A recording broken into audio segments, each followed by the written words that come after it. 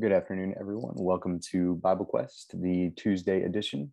I'm the host, Jonathan Sadler, and I've got with me today Scott Smelser. He'll be joining us here in just a few minutes. If you're coming in on the Zoom app today, you can submit your comments and your questions in the Q&A box or the chat window and discuss some of the things that we're talking about today. Or if you're on Scott's Facebook page, you can put that in the comment window and I'll be watching those.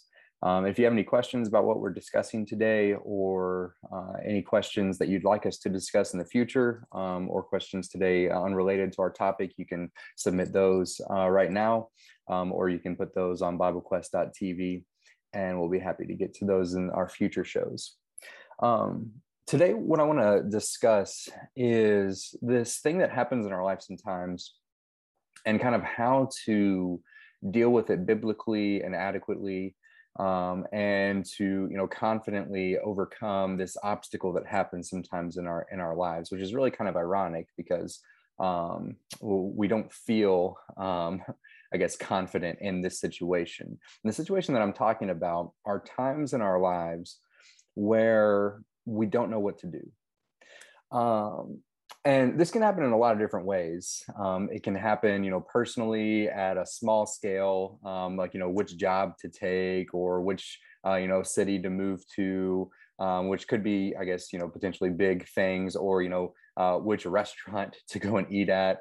It can be as trivial as that. It can come from places of leadership, like maybe our government leaders, they don't know what to do, and that can be terrifying for us. Or our employers, or maybe the leader of your family, your house, or different things like that, where it's just not a comfortable place to be when you're in a situation, in a position of where you or maybe someone that's influential to the situation doesn't know what to do.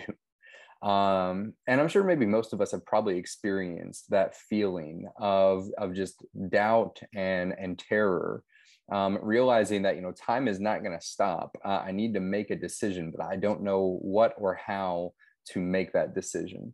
And so I want to look at a story in the scriptures where that exact thing happens, and actually happens from somebody in a position of leadership. They find themselves in a spot where they don't know what to do. And I want to just notice that story and notice some of the things that happen and that leader does and the result of that. And then maybe see some biblical principles and truths that we can apply to ourselves in our lives whenever we get in those similar kinds of situations where, we don't know what to do also in those times. And so that guy that I'm talking about is the king of Judah during the divided kingdom, the king Jehoshaphat.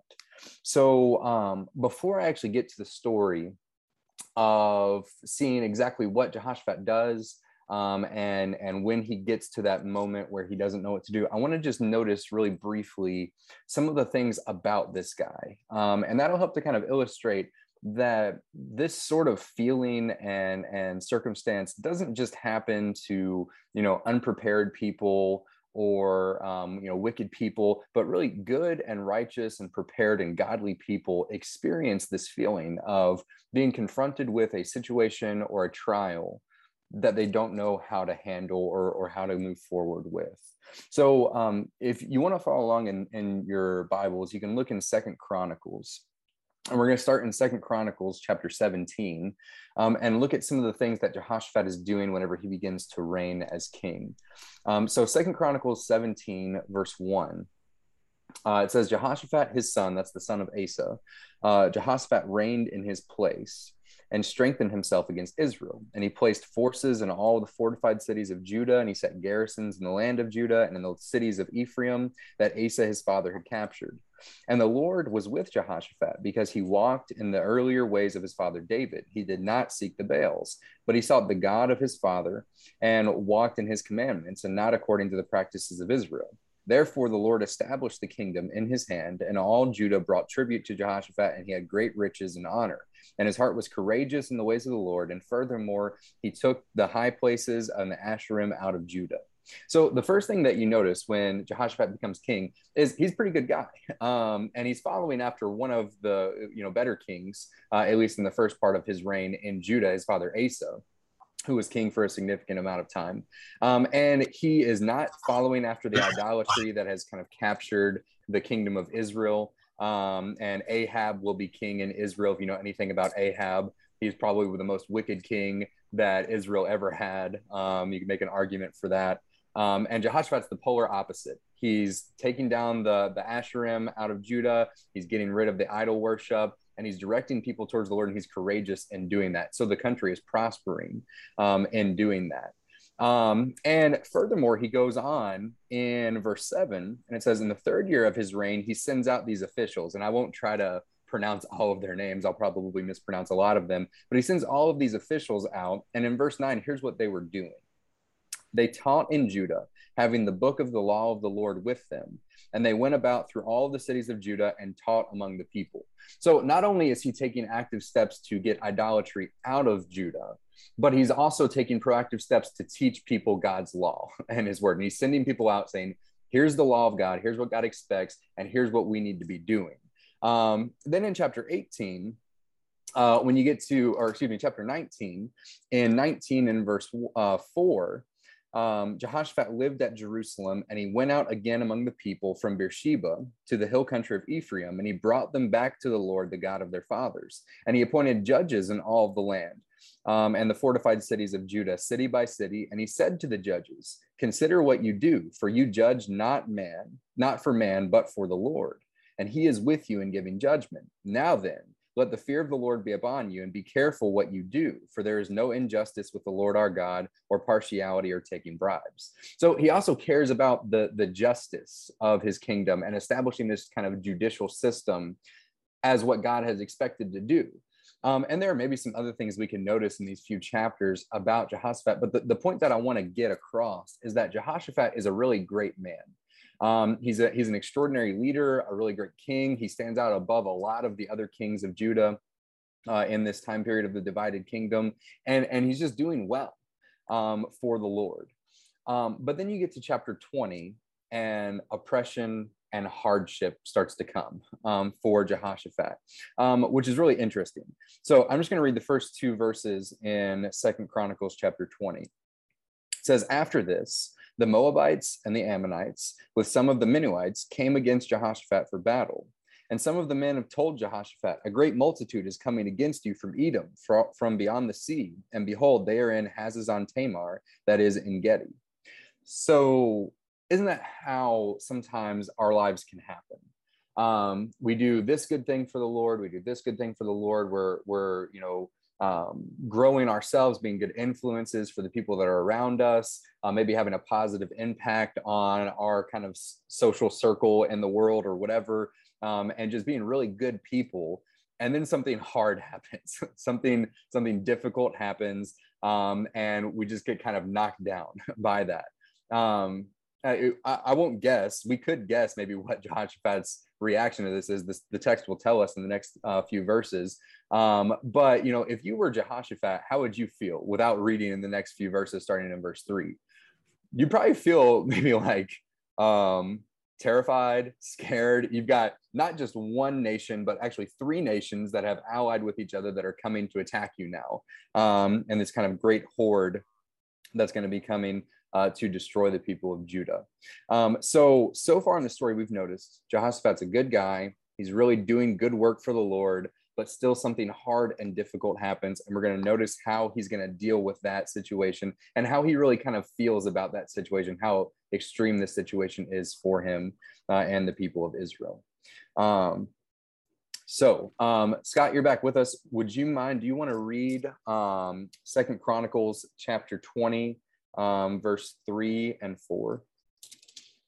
Then Jehoshaphat was afraid and set his face to seek the Lord and proclaimed a fast throughout all Judah. And Judah assembled to seek help from the Lord. From all the cities of Judah, they came to seek the Lord. Okay, so there's a phrase that shows up a few different times in just those two verses. It shows up 3 times in 2 verses. It's seek the Lord or seek help from the Lord. Jehoshaphat's doing exactly what you would expect a righteous person to be doing in a difficult situation, seeking the Lord and also getting other people around him to seek the Lord. And so he fasts and he declares this fast. and he's really dedicated to this. And then he seeks the Lord in prayer. And I want to notice, just kind of reading through his prayer here in just a little bit, but that's maybe kind of the first point that I want to make. In hard situations where we don't know what to do, the very first thing that we need to do is turn to the one that does know what to do or how to deal with difficult situations in our life, and that's the Lord. A lot of times, sometimes people have the idea that when something difficult or hard happens, people will maybe say something like this, like, oh, well, all that we can do is pray. And almost kind of viewing that as like, I can't really do a whole lot. That's not really that effective. Prayer is the most powerful thing that we can do, because it's appealing to the one that has the power to actually change our circumstances and situations and deliver us out of those times whenever we're terrified or scared or in something that we can't handle on our own. And so I like how Jehoshaphat's first response is seek the Lord in prayer. And we need to do that. But the specifics of what he says in the prayer, I think, are really interesting to notice. Go ahead, Scott.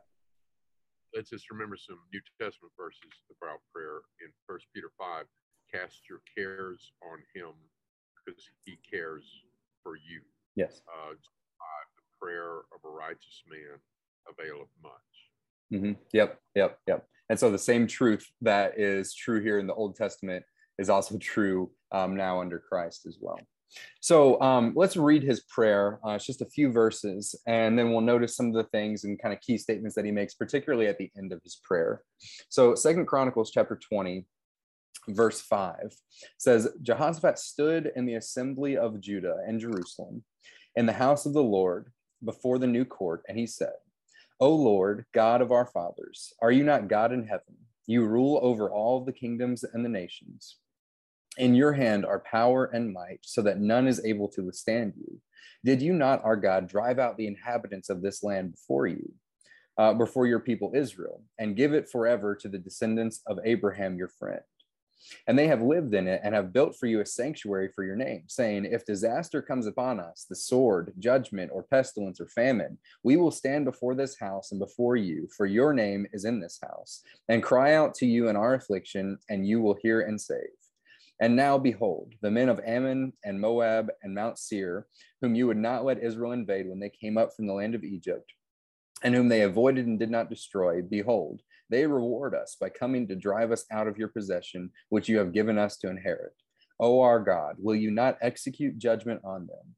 For we are powerless against this great horde that is coming against us, and we do not know what to do, but our eyes are on you.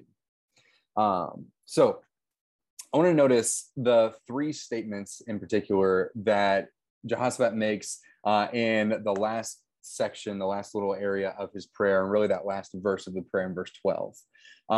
He says, first, we are powerless against this great horde. That's an interesting statement to me, considering some of the details that we skipped over in Jehoshaphat's story. So I want to look back and just notice, in spite of Jehoshaphat saying that he's powerless, maybe to outside eyes, he wouldn't look all that powerless. Back in 2 Chronicles chapter 17, where Jehoshaphat begins to reign, starting in verse 10, it describes Jehoshaphat's army. And it's pretty impressive. In verse 10 of 2 Chronicles 17, the fear of the Lord fell upon all of the kingdoms of the land that were around Judah, and they made no war against Jehoshaphat. Some of the Philistines brought Jehoshaphat presents and silver for tribute, and the Arabians also brought him 7,700 rams and 7,700 goats.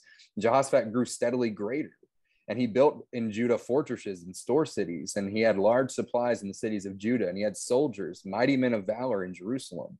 And this was the muster of them by fathers' houses.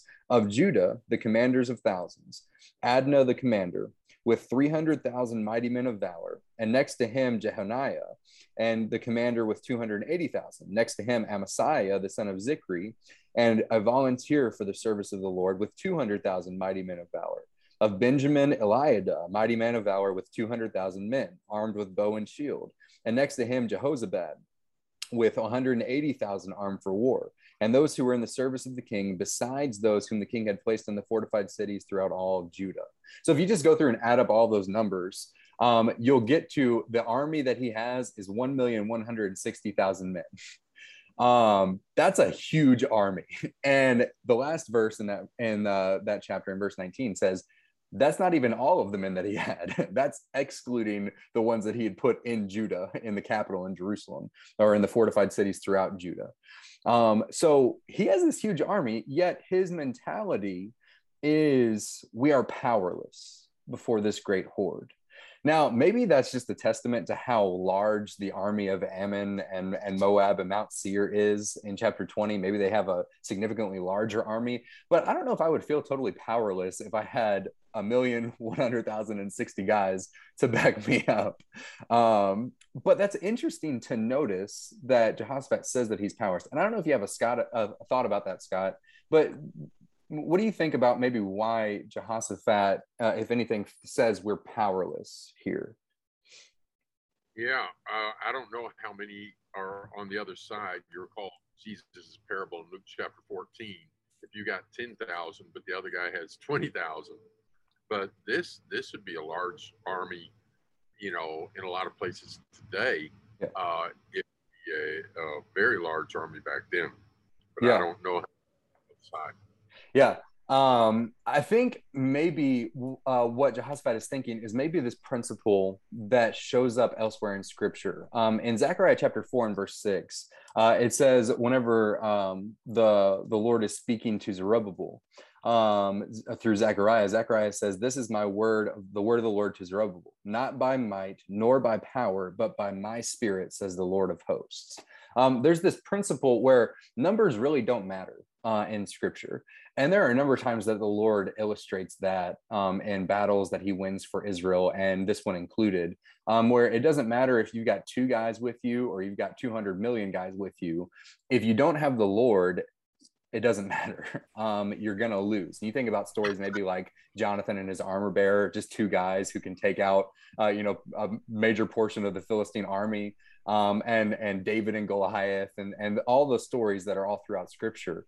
I think Jehoshaphat realizes that he in and of himself, even with his army of 1 million plus, can't do anything without the Lord.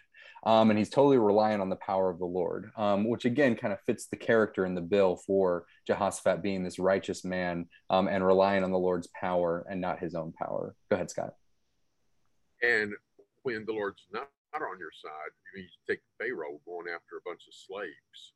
You got a bunch of slaves in the bed of the sea there, and you've got this huge army, but the Lord's not on Pharaoh's side. Yep. Right. Yeah. Mm-hmm. Yeah. So lots of examples of that. I think maybe that's kind of the idea there, because just by human eyes, Jehoshaphat's pretty powerful. He's pretty strong, but in his eyes, he realizes the strength and the power belongs to the Lord, and he's going to rely on him. The next thing that he says in 2 Chronicles 20 and verse 12, after he says we're powerless against this great horde, he has there that key statement that I introduced us with, and we do not know what to do. Now that's a pretty scary thing. Can you imagine being in the army of Jehoshaphat in that moment? It'd be pretty scary when your king is faced with this war and he calls all the people together and he's praying to the Lord. And in his prayer, he says, I don't know what I'm doing. I don't know what to do. That's coming from the leader. I think we'll eventually see this shows how Jehoshaphat is really trusting in the Lord. You especially see that in kind of his last statement and what we explored in the idea of him being powerless. But that's how we kind of introduced, most of us aren't faced with this exact situation where we're facing this great horde of an army coming to destroy us and our family or whatever. But we do have hard things in our life where we look at the situation and, we're assessing the different kind of things that are happening and realize, I just have no idea what I'm going to do about this. I don't know how to approach this. I don't even know the first step to take. I'm just at a loss. And that can be really, really scary to be in that kind of feeling or situation. But that leads to the third phrase that Jehoshaphat makes that really kind of gives him peace and helps lead to the deliverance that the Lord will give them in this chapter, where he says, we do not know what to do. But the last thing in verse 12 of 2 Chronicles 20 is, but our eyes are on you. His faith and his trust is still looking on the Lord. Even whenever he doesn't know what to do personally himself, he knows I can still look to the Lord for help and strength, and he can be my fortress and my rock and the foundation to stand on, and those sorts of other things. Go ahead, Scott.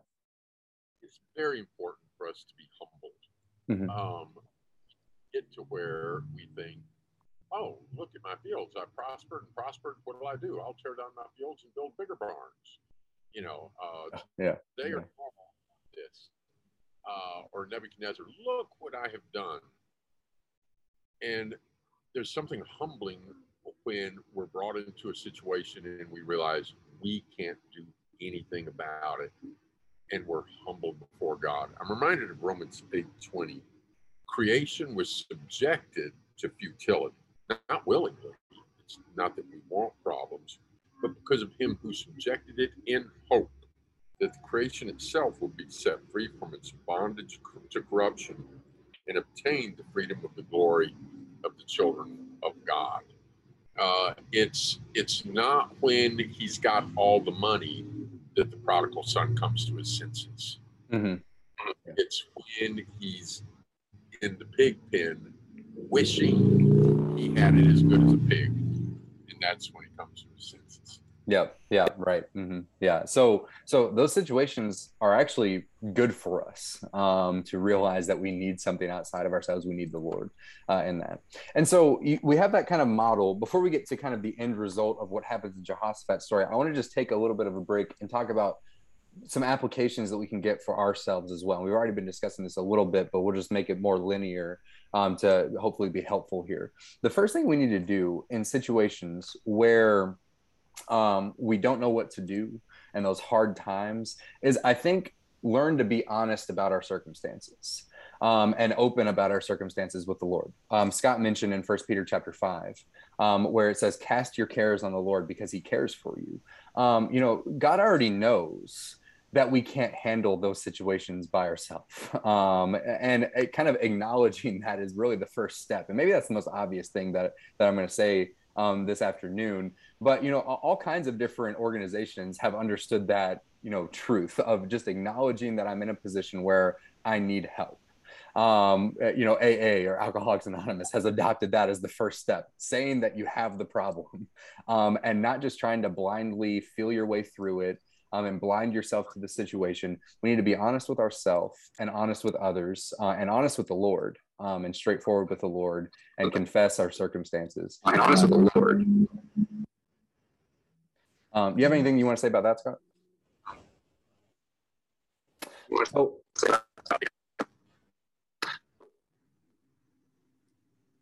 Yeah. So the next thing that I'll say is, after kind of acknowledging the situation, Scott,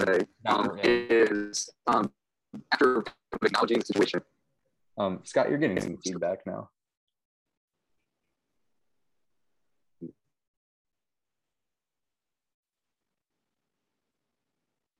Yeah, that's okay. Okay. So the next thing that I'll say about that is, after we acknowledge the situation, is we need to then confess our insufficiency. Yeah. Sorry, we're having some technical difficulties right now. Are you there now, Scott?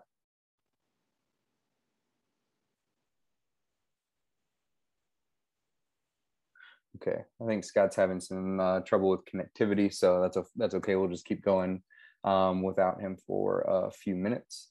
So the next thing, after acknowledging that we're in a difficult situation, is then confessing our insufficiency. And you see that in Jehoshaphat's prayer, where even in spite of the fact that he has an army of 1 million plus, he says we're powerless to do this. And that's hard to say, that you don't know what to do. It's hard to come out and admit that. I like knowing what to do. And I like having a plan, and I like being able to go forward with my plan, and for there to be no problems and all those sorts of things. But that doesn't always happen in the life of a Christian, and really in anyone's life. There's never always a time where you always are equipped and prepared and know exactly what to do in every situation. And Jesus kind of acknowledges that a little bit in Matthew chapter 19. And the story of the rich young ruler that we often call him when he comes to Jesus in Matthew 19. And then he is told to leave all of his possessions, but he doesn't want to do that. And the apostles see that and they say, who then can be saved? In Matthew 19, verse 25, Jesus looked at them in verse 26 and he said, with man it is impossible, but with God all things are possible. We need to believe and trust that and realize that I can't do everything on my own, not all the time. Sometimes I'll need the help of others, and every time I'll need the help of the Lord. Sometimes things are out of our reach, but that's okay, because God's in control. And especially when it comes to our salvation, he's in control and is capable of delivering that to us like he's promised. We don't have to be in control of every single tiny detail in our lives, even when we feel like we need to. And so being able to confess our insufficiency is really important as well. And then finally, we need to acknowledge our dependence, which is maybe kind of interconnected with confessing our insufficiency, but acknowledging our dependence on the Lord and really on other people. Jehoshaphat ends his prayer with, our eyes are on you, in 2 Chronicles 20. And I think it's easy to hear that statement and think, whenever someone says, when your life is hard, just put your eyes on the Lord, just look to the Lord, look to him. And sometimes whenever we hear that statement, it's easy to maybe kind of brush that off and say, that's just what you're supposed to say. But that's something that's needed. And there's so much good that comes from that statement. And so I hope that this doesn't just, go in one ear and out the other, but it's not really just looking at God that's important, but knowing who you're looking at, knowing who the Lord is, and who God is, and what he's capable of. So I want to go to one of my favorite places in scripture. And there are a lot of places you can go to learn about the Lord and who he is and what he's capable of. But I like going to Isaiah chapter 40. And so I want to just go through a little bit of this text with everyone today and point out some things about who the person is that we're actually putting our eyes on.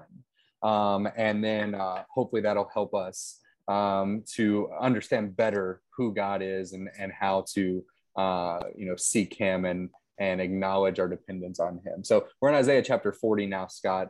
And I'm going to start in verse 28. This really begins with some rhetorical questions. So Isaiah chapter 40, verse 28 says, have you not known? Have you not heard? I think the implication is, of course, you know who God is. Of course, you've heard what he's done. Of course, you've heard who he is, but I'm going to tell you anyway.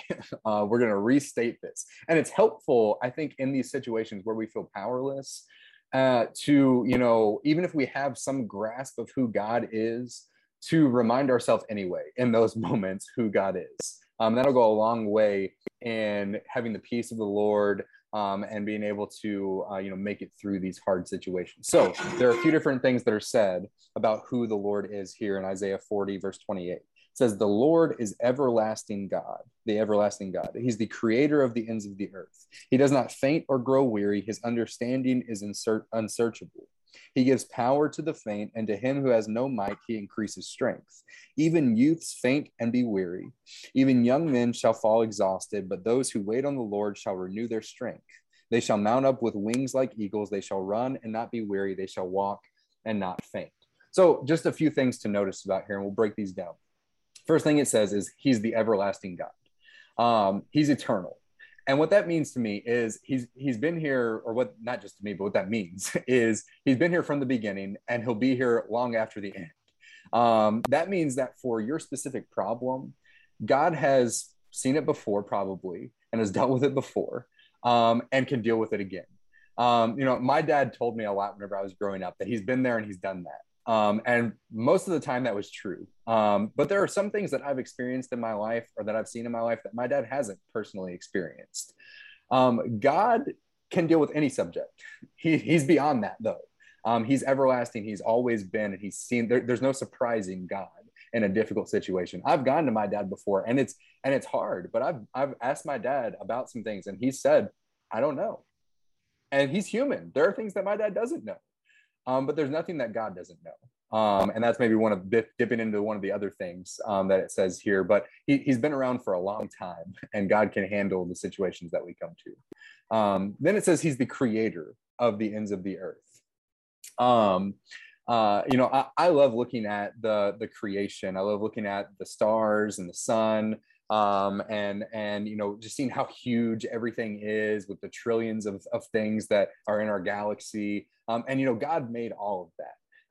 And to me, what that says is he's bigger than all of that. The scriptures talk about that, how the Lord holds in the palm of his hand the oceans, and he can stretch the expanse of the heavens from the span of his hand, from the end of his thumb to his pinky. He can measure the heavens with that. Psalm 19 verse 1 say the heavens declare the glory of God. And you can see that he's made all of the things in the earth and is in control over all of those things and bigger than all of those things. He says that he doesn't grow faint or weary. Now, that's maybe one of the more difficult things for me to understand, because I get tired. I get weary. Everyone does. Everyone needs a break. Everyone needs some rest. But God doesn't need that. He doesn't need to take a break. He doesn't need to take a nap. There's never too much that he experiences that he can't handle in that. And then not just his I guess physical stamina, if that's even appropriate to think about that like in that way for God, but in his mental capacity. He never runs out. His understanding is unsearchable. You can never exhaust what God knows. We understand. I think we get that on a macro level, on a big level, that God has all understanding. But that's true on the smaller levels too. That he understands everything about me, and he knows the small, tiny details about me. Jesus says that he knows the hairs on our head. And can count the hairs on our head and all those sorts of things. In Psalm 56, David writes that he keeps count of his tossings. His tears are put in his bottle. They're in his book. God is keenly aware of the things that are happening in my life, and he knows, he sees those things. There's not one struggle that the people of God go through that he's not aware of and cares about. And so that gets us back to what Peter says, cast your cares on the Lord because he cares for you, and he can do something about that. Go ahead, Scott. In James 1, verse 5, it says, if anyone lacks wisdom, let him ask of God, who gives generously to all without reproach. My American Standard says without upbraiding. If you ask your brother or your friend or your neighbor for a favor, and then another favor, and then another and another, at some point you're going to probably hear that's enough. And the idea here is God gives without reproach, without upbraiding. He's not limited. Yep. Yeah, good point. Yeah. And then the last thing that it says, talking about in verse 29 and following, is he gives that power to the faint and increases their strength. I think that that's one of the most beautiful things that you can ever read in scripture. Maybe the most beautiful thing to think about is that God forgave us, that he sent his son to die on the cross for us. That's what the whole story of the scriptures is about. That's what all of creation was pointing towards, and all the foreshadowing in the scripture, that he redeemed us through his son. That's the most amazing thing that could ever happen for us. But one of the also really incredible and amazing things is that God gives his power to people that are in need. He increases the strength to those that are in need, to his people that are in need. He does that for those that ask for it, kind of like what Scott said. Let those who lack wisdom ask for the Lord, and he'll give without reproach, and those sorts of things. The text says even youths faint and grow weary. This will happen to everyone. Everyone will get tired, whether you've experienced a moment where you don't know what to do or not. It probably will happen in your life. And what we need to realize is that if you wait on the Lord and you call out to him and have your eyes on him, he will help through those situations. That may not be exactly how we think that he should help, but he will. And we'll have the peace and comfort of the Lord and drawing close to him, and he will deliver us through those trials and situations, and ultimately preserve our soul and the promises that he's given us. So those who trust in the Lord, he renews their strength. They mount up with the wings of eagles, run and not be weary, walk and not faint. Those are the promises of the scripture. And that comes from the Lord, or from the one who Jehoshaphat says that his eyes were on. So I really like Isaiah 40. Like I said, there are other places, a lot of other places you go in scriptures to learn about God and who the Lord is and who you're actually looking at in those situations. But waiting on God and trusting in him, trusting that he can handle the weights in our life, and you know, casting our cares on him is really the answer in those moments where we don't know what to do. So back in 2 Chronicles 20, we won't read that whole story, but Jehoshaphat's story ends really well. He prays that prayer where we don't know what to do, our eyes are on you, and then the Lord overthrows the enemies of Jehoshaphat. He sends this, the text in the ESV says he sends this ambush on them, and they start, you know, kind of breaking their allegiance to each other and attacking one another, and the three different kingdoms kind of destroy each other. And as Jehoshaphat and his army are heading out to the battle, they have almost kind of like the choir leading the battle march and singing praises to the Lord. And when they arrive at the battle scene, the battle's already won. No one has escaped, and they're able to plunder the people that were coming to plunder them. And I think the text says it takes them like 3 days to get all of the things that were left over. There's this great victory that's won by the Lord. And I really like that story because in that situation where Jehoshaphat doesn't know anything to do, the Lord takes care of it for him. Now, for us, there are still things that we need to do in our life. And there are still things that Jehoshaphat does. He praises the Lord. He prepares the army. He's ready to go and to fight. And we don't need to just get this mentality of where we have a difficult thing in our life, so I'm just going to sit on the couch and let God take care of it.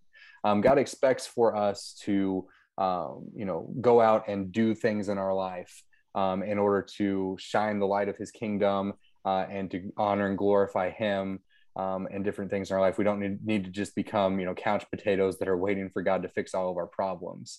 God has equipped us with ways to deal with situations in our life as well. But first and foremost, we need to realize that we need the Lord. And Jehoshaphat really illustrates that in this story. So that's pretty much everything that I wanted to say about that. Scott, do you have any other comments or thoughts before we start wrapping up this afternoon? Oh, thanks for the study. Good points. So I hope that's helpful for everyone in the audience. And maybe in the next time in your life, whenever you feel, a moment like Jehoshaphat does, where you don't know what to do, following the example that he sets down and noticing what the Lord does for him is an effective way of overcoming those situations, I think, in our lives. So that's all we had for this week. Again, to our audience, if you have any comments or questions about that topic or any other topics you'd like us to discuss, that's why we do this. That's why we want to be on every week to help answer your all's questions and help everyone learn more about the scriptures and about the Lord and our quest through the Bible. So you can submit those to us at biblequest.tv. And we'll be happy to get to those in future weeks. But that's all we have for this week. So we will see you all next Tuesday, Lord willing.